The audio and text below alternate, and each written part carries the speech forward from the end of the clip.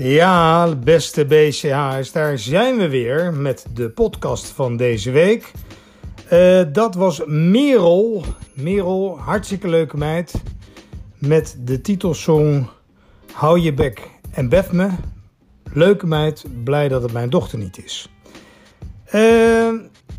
Allereerst moet ik mijn excuses aanbieden voor het feit dat we afgelopen week geen podcast hadden. Dat had alles te maken met mijzelf, omdat ik in het buitenland zat. En u moet zich voorstellen dat het maken van zo'n podcast, dat kan dus niet overal. Dus daar heb je dus een hele studio voor nodig. Ja, het is jammer dat het een podcast is, maar ja, dat is nou eenmaal ook wat een podcast is. Dat is namelijk luisteren en niet kijken. Maar ja, zo'n studio, ja, ik laat de foto's wel een keertje zien, maar dat heeft te maken met apparatuur, met akoestiek, met afhangen van de muren en de plafond.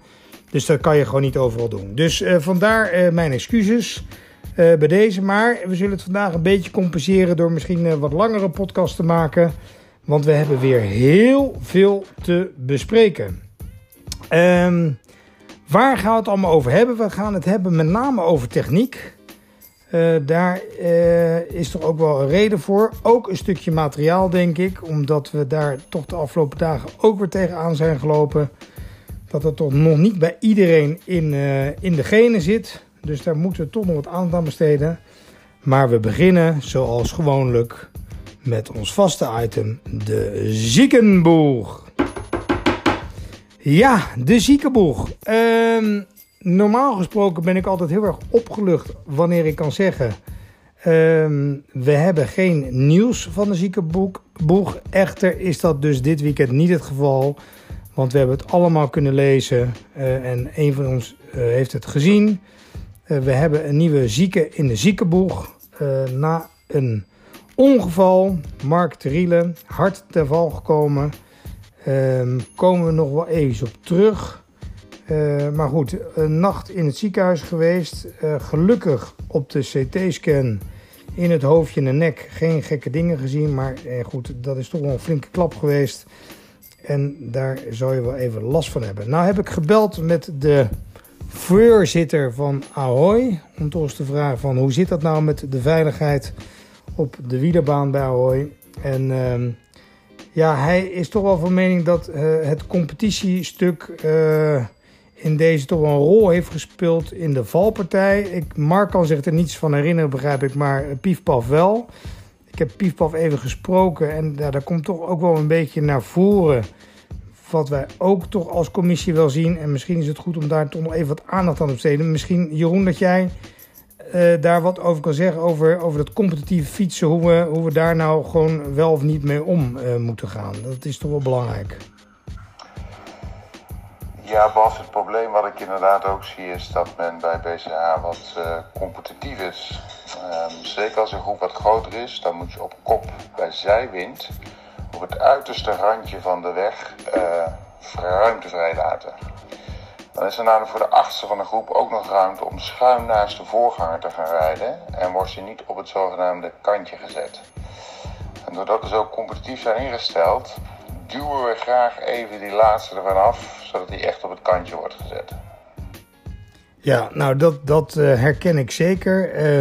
Misschien dat ik me daar ook wel eens een keertje schuldig aan heb gemaakt. Maar ik denk dat er toch wel een van ons is die daar wat meer last van heeft dan de ander. Chris, heb jij dat gevoel ook dat het zo is? Ja, Jeroen, dank voor deze heldere uitleg over het waaierrijden. Ik denk zeker dat dat van pas gaat komen in de tocht van 2019. Misschien dat ik ook nog eventjes, Tilly, misschien is het goed als jij deze podcast nog een keertje terugluistert. Want dus er worden wel wat hele zinnige dingen door Jeroen gezegd. En de kunst van het overnemen is dus om niet 5 km per uur harder te gaan rijden als je overneemt. Maar even eerst rustig wachten tot degene die van kop komt achter in het wiel aansluit. Dan mag je een beetje harder gaan rijden, maar dus niet meteen als een gek overnemen en het hele lint uit elkaar rijden. Goed, Tilly, luister deze podcast dus nog eens een keertje na. Dat zal iedereen goed doen, denk ik. Ja, nou Chris en Jeroen bedankt. Sorry Mark, het gaat natuurlijk niet alleen maar tegen jou. Dat is helemaal niet de bedoeling. Wij wensen je natuurlijk een snel herstel toe. Maar laten we wel eerlijk zijn mannen, dat het is en blijft toch wel een linker sport. Dus ten eerste doe voorzichtig. En kijk goed uit je doppen. Doe niet al te gekke dingen. Ga niet boven je macht rijden, want daar wordt niemand beter van. En wat er ook een beetje in thuis hoort, is dat we toch moeten zorgen dat het materiaal op en top is. Nu is dat hier in Nederland misschien nog niet eens zo heel belangrijk. Alhoewel wij vrijdag ook een klein ongevalletje hadden met Danny de Manny. Dennis die ging in de bocht, kreeg daar een klapband. Gelukkig niet heel hard, maar ging wel onderuit. Ja, en die klapband was echt gewoon ten gevolge van slecht onderhoud, slecht materiaal. En als je niet kan fietsen, dan is dat één ding. Maar er is geen enkele reden waarom je met slecht materiaal de weg op gaat. Dus laten we dat onthouden. En laten we dat ook in ere houden. Dat we zorgen dat onze spullen in op- en topconditie zijn voor ons trip. Het is weer even tijd voor een muzikaal intermezzo. En daarna komen we bij jullie terug met nog meer items over techniek. Mannen, tot zo.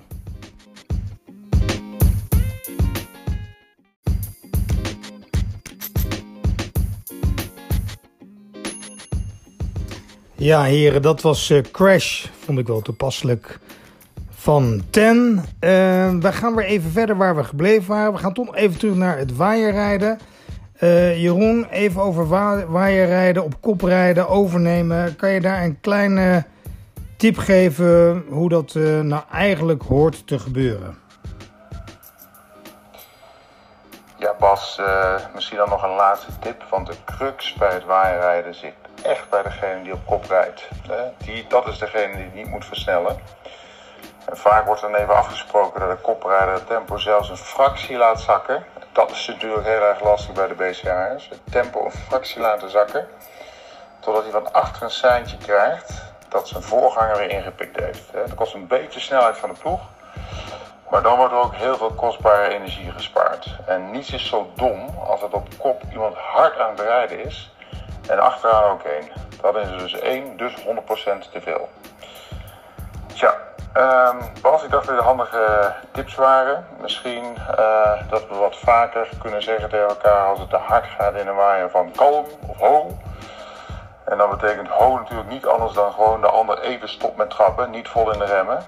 Ze hoeven ook niet om te kijken.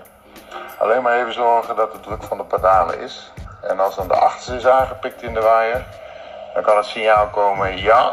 En dan gaan we weer doortrappen. Dus niet gelijk vol gas, maar doortrappen. Nou, toch even handige tips om even in acht te nemen als we de weg op gaan tijdens dit barre winterweer met veel wind en regen. Super helpvol natuurlijk voor onze voorbereiding op de grote tocht. Ja, Jeroen, top, dankjewel. Nou, genoeg over waaierrijden. We hebben natuurlijk ook echt een technische man aan boord. Daar hebben we natuurlijk over nagedacht met de samenstelling van het OC 2019. Chris uit Delft. Chrisje uit Delft. En Chris, misschien dat jij ook nog iets wil zeggen over techniek. En met name dan echt over het klinkt een beetje gek, de technische aspecten van de techniek. Nou goed, als we het over techniek hebben, ik vind dat wel mooi. Als Delftenaar vind ik dat natuurlijk wel een mooi thema. En ik wil het dan ook eigenlijk wel over het verzet hebben. Je zou het misschien niet zeggen, ik ben de 2 na jongste binnen de BCH-club, maar ik heb toch al behoorlijk wat jaren op de fiets doorgemaakt. En ik kom zelfs nog uit het tijdperk van de 52-48 voor. En wat is het, 12-19, 12-21 achter. Daar kon ik de Postbank in Arnhem redelijk mee omhoog. Maar ja, waar wij naartoe gaan en in Alpen kan je daar natuurlijk helemaal niks mee. In de jaren 90 kwam daar de 39, 28 kwam daarbij. En sindsdien is eigenlijk, heb je zoveel keus. En wordt het wat dat betreft natuurlijk ook wel lastig kiezen. Nee, dat is natuurlijk zeker. Maar goed, je ziet natuurlijk in de wielerwereld natuurlijk ook wel dat daar veranderingen zijn. En er zijn goede voorbeelden van. Misschien heb je daar nog ideeën over? Maar als we het dan toch over het verzet hebben, dan wil ik had niet gedacht dat ik dat ooit nog zou doen, maar dan wil ik misschien toch wel even een lans breken voor Lance. Het is toch wel Lance Armstrong geweest die de koffiemolen geïntroduceerd heeft. En het was dat of de doping, dat is nog niet helemaal gezegd natuurlijk. Sommigen denken de doping, dat zal ook wel zo zijn. Maar toch, die koffiemolen die hij geïntroduceerd heeft, dat is denk ik wel echt een kentering teweeggebracht in de wielersport. Kijk naar onze Chris Froome. Het ziet er niet uit, maar het is wel heel effectief. Dus ik denk ook voor deze BCH-tocht, jongens, denk even goed na welk verzet je steekt. En tegenwoordig kan je het zo gek niet krijgen. Je kan volgens mij 32 fietsen. Weet ik niet of dat nou hier noodzakelijk is waar we naartoe gaan. Ieder zo zijn ding natuurlijk. Maar kijk er even goed naar, jongens. Kijk even goed naar de routes en denk even goed na welk verzet je gaat steken. En mijn advies, doe ermee wat je wilt, maar mijn advies is: steek hem lekker klein. Zodat je lekker klein met de koffiemolen omhoog kan fietsen. En iedereen blij, zou ik zeggen. Nou Chris, geweldig advies denk ik. Helemaal top. We gaan er weer even uit voor een klein muziekje. Muziekje met een thema. Let goed op, luister goed. En als het muziekje voorbij is, kom ik bij jullie terug. En wie weet, niet helemaal alleen, maar samen met een bekende Nederlander. Je weet het nooit. En daar gaan we het ook nog ergens over hebben. Mannen, tot zo.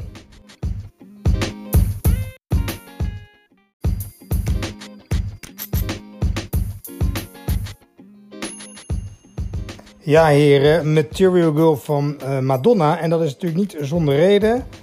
Deze week bijzonder dat wij Team Sunweb zover hebben gevonden om wat te vertellen over materiaalkeuzes en verzet.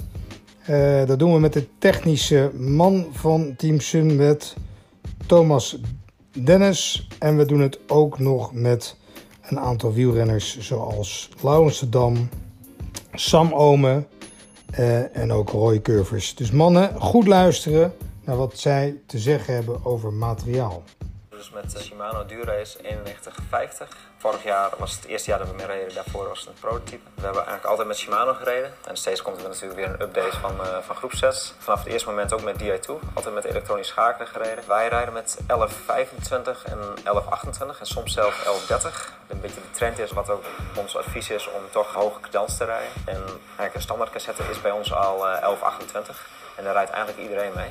Je vraagt het wel aan de juiste persoon, want ik ben nog een van de renners die het meest wisselt achter. Ik rijd het liefst de vlakke ritten met een 11.25 pion, omdat ik de 16 gewoon een heel lekker versnelling vind. Ook op mijn trainingsfiets heb ik dat in Noord-Holland. De 28 steek ik voor normale bergrit. En als het tegenwoordig heel lastig wordt, hebben we ook 30's. Je blijft er toch wel over twijfelen, zeker als je klimmen niet kent. En tijdingspercentages op papier, dat zegt niet altijd alles. Ik heb eigenlijk altijd een 36er wel op liggen, want zwaarder kan altijd wel. Maar lichter houdt het op een gegeven moment op. Dus ik heb vaker meer de voorkeur voor een lichter tandje erbij. Dit is de SCI, de shifter. Er lopen alle kabels allemaal door het stuur, door het stuurpen en dan in het frame. Voor een optimale aerodynamica. Dus dit is de nieuwe achterderieur 9150. Die valt eigenlijk helemaal binnen het frame. Dat heeft dus een aerodynamisch voordeel, maar ook bij een eventueel valpartij dat het niet beschadigt. Bij deze groepset heb je eigenlijk keuze uit 3 verschillende settings. Dat is gewoon normaal schakelen, dus wat je ook bij een mechanische groepset hebt. Dan heb je synchro shift, dat is als je achterschakelt eigenlijk met je derieur. Dan kan die vanzelf op het buitenblad of op het binnenblad gaan. En je hebt semi-synchro shift, dat zit er een beetje tussenin. Dus als je dan voorschakelt van buitenblad naar binnenblad, wat je normaal eigenlijk automatisch al doet, even 2 tandjes zwaarder, dat doet hij dan vanzelf. Bluetooth-connectie zit erin, dus kun je aan je smartphone koppelen. Er zijn oneindig veel mogelijkheden. De full synchro shift gebruiken we eigenlijk nog niet heel veel met de renners. Dat is toch allemaal een beetje nieuw, even aftasten. Maar ik denk echt wel dat het een voordeel geeft, dus dat we wel steeds meer die kant op gaan. Dat hebben we eigenlijk volgens mij bijna allemaal uitstaan. Het zit echt zo in je hoofd geprogrammeerd van wanneer je naar het binnenblad wil en waar je dan, met welke omwentelingen dat je dan wil trappen. Je wil eigenlijk ook als je van buiten naar het binnenblad gaat dat je veel lichter trapt en niet maar een beetje lichter. Ik bepaal toch liever zelf wel hoe ik hem steek en hoe het ligt. Dus bijvoorbeeld ook als je dan op een binnenblad rijdt, dan kun je niet met die twee zwaarste tanden achter rijden. Ja, soms in een sprint of wat dan ook. Je hebt niet even tijd om naar een buitenblad te gaan of wat dan ook als je nog net te licht zit te draaien. Ik snap het principe gigantisch goed hoor. Voor mijn vrouw, die wil het liefst voor niet schakelen, want dat vindt ze maar vervelend. Voor die doelgroep is het fantastisch. Maar als ik afschakel, dan kan ik zelf die 2 tandjes achter ook wel even snel bij doen. Of soms niet als het heel snel.